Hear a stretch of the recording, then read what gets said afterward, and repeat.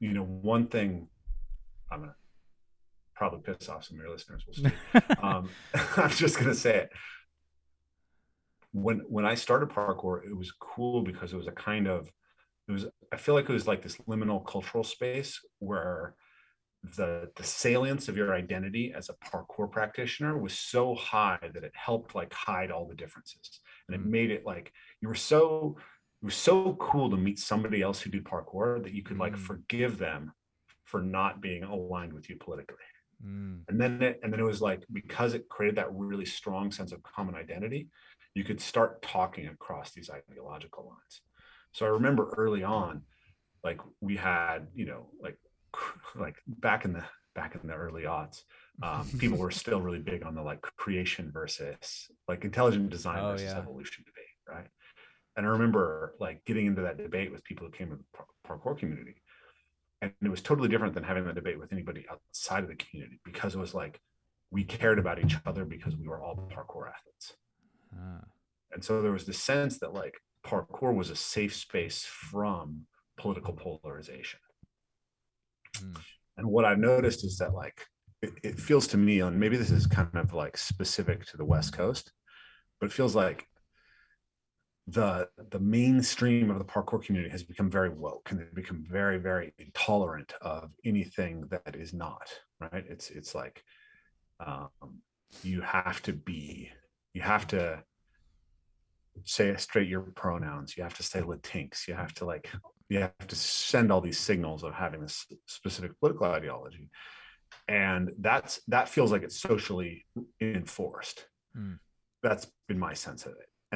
But then on the other side, like there's this whole group of people who are quietly like really into Jordan Peterson. I remember going to see a Jordan Peterson thing in like 2016, and there were like seven parkour guys who had no idea were into Jordan Peterson who were there, Oh right? wow. We just saw each other in line, like, oh, okay.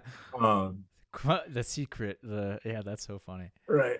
And obviously like Peterson's an interesting character because he's like I've been listening to his 2017 lectures recently, and they're amazing. Like they're so good. Like he's legitimately a superstar intellectual, and he's put together a lot of incredibly important ideas, like bringing young in line, like getting young in in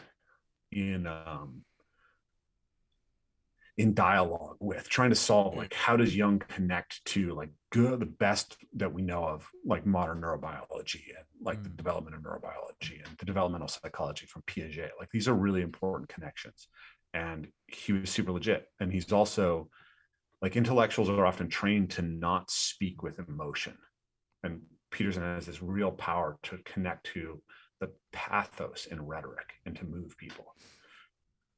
But there's this element of him that's attracted to the culture war, and that ends up like like tilting at windmills within the culture war, which has its own attraction too. So it's like if you're a little bit like peeved about the intensity of the political ideology, it's like he's that great person to go grab onto Hmm. to be like, yeah, like screw the woke, right? Yeah. Which I think ultimately I I think mostly that's not really helping. That's my perspective on that. I guess has evolved a lot in the last few years, but Hmm. I don't think that element of his character is really adding a lot of value. Like I think it's important to have people who can say, "Hey, the emperor has no clothes," Hmm. but there's a certain point at which you got to like move on and just make things happen and fix things and stop whining about the emperor's lack of clothes. Yeah. No, I feel you big time. I think one of the things that I learned when I sort of failed at becoming whatever I thought I was going to become, I've succeeded and failed at the same time in a weird way, Yeah, on many levels. Like, so I sort of did many of the things I set out to do in parkour, except my yeah, life didn't like have the character of like, it wasn't just, all right, now I'm on cruise control or yeah, whatever I thought I was going to yeah, happen, that I was just going to become some kind of perpetual parkour athlete, yeah, star of some sort. And failing at that also helped me realize that not instantly, over the course of like years of kind of dealing with sort of the repercussions of having to make a pivot, realized that that success would have trapped me in a weird way. It would have kept me stuck in, because it was working. I had a formula going, and sort of, you know, this is sort of a young man's, I think, rite of passage, and to a degree, because I think a lot of, I don't know if it's a male characteristic, but I feel like it might be a masculine characteristic, to like want to like create something and solve it and make it. All right, I finished life. Like I created the formula. I thought of the perfect formula. And so I was like, oh, if I just do this, this, and this, I'll just be so happy, and it'll just keep exponentially compounding. And I thought that could go on forever. And when it didn't, I realized that I would have stayed stuck in there, because I was getting a certain amount of return on my investment into parkour for so long that I thought I could literally just ride it out until the end of my days. But what I didn't realize was that I was simultaneously not developing myself across many other different disciplines and dimensions. And all this to say, because Peterson has become so successful, I wonder if that has somewhat stunted his growth in the same way. Like, I wonder if some success, in a way, if you sort of engage with it, it almost invariably stunts your growth, because once you have an identity or a value or a machine behind what people are resonating with, you're stuck there being that character for so long. And I agree that I think Peterson and Joe Rogan's kind of like a new version of this, I would say. Even, you know, these are people that I think Joe first and then Peterson probably for me. And now, you know, I'm on to Sadhguru, and I went on to different people that I looked to learn things from. But I can see why people are upset with some of these characters for their lack of development, but they also sometimes are missing, I would say, the idea of like, well, yeah, they might be an excuse for someone to be kind of shitty and, you know, complain continuously about things that they're not helping with anymore. But at the same time, they are helping that person that was like me actually take it to the next level and evolve. And there's a place for me to engage with these new ideas. So I hope I'm making sense. I think we have to recognize that intellectuals are humans, right? Yeah. And they have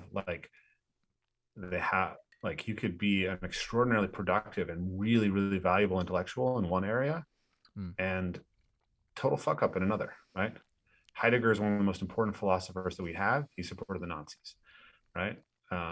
If you've heard of the book Zen and the Art of Motorcycle Maintenance, that's a huge book that has this massive impact on people. Well, that book was actually based on another book called Zen and the Art of Archery, which is really one of the most important books that introduced the idea of Zen to the West. And that was written by a guy named Eugene Herrigel. That book was introduced to me by Tom Wexler, who's Israeli, right? But Eugene Herrigel went from Japan studying Zen to Nazi Germany and became a Nazi soldier, right?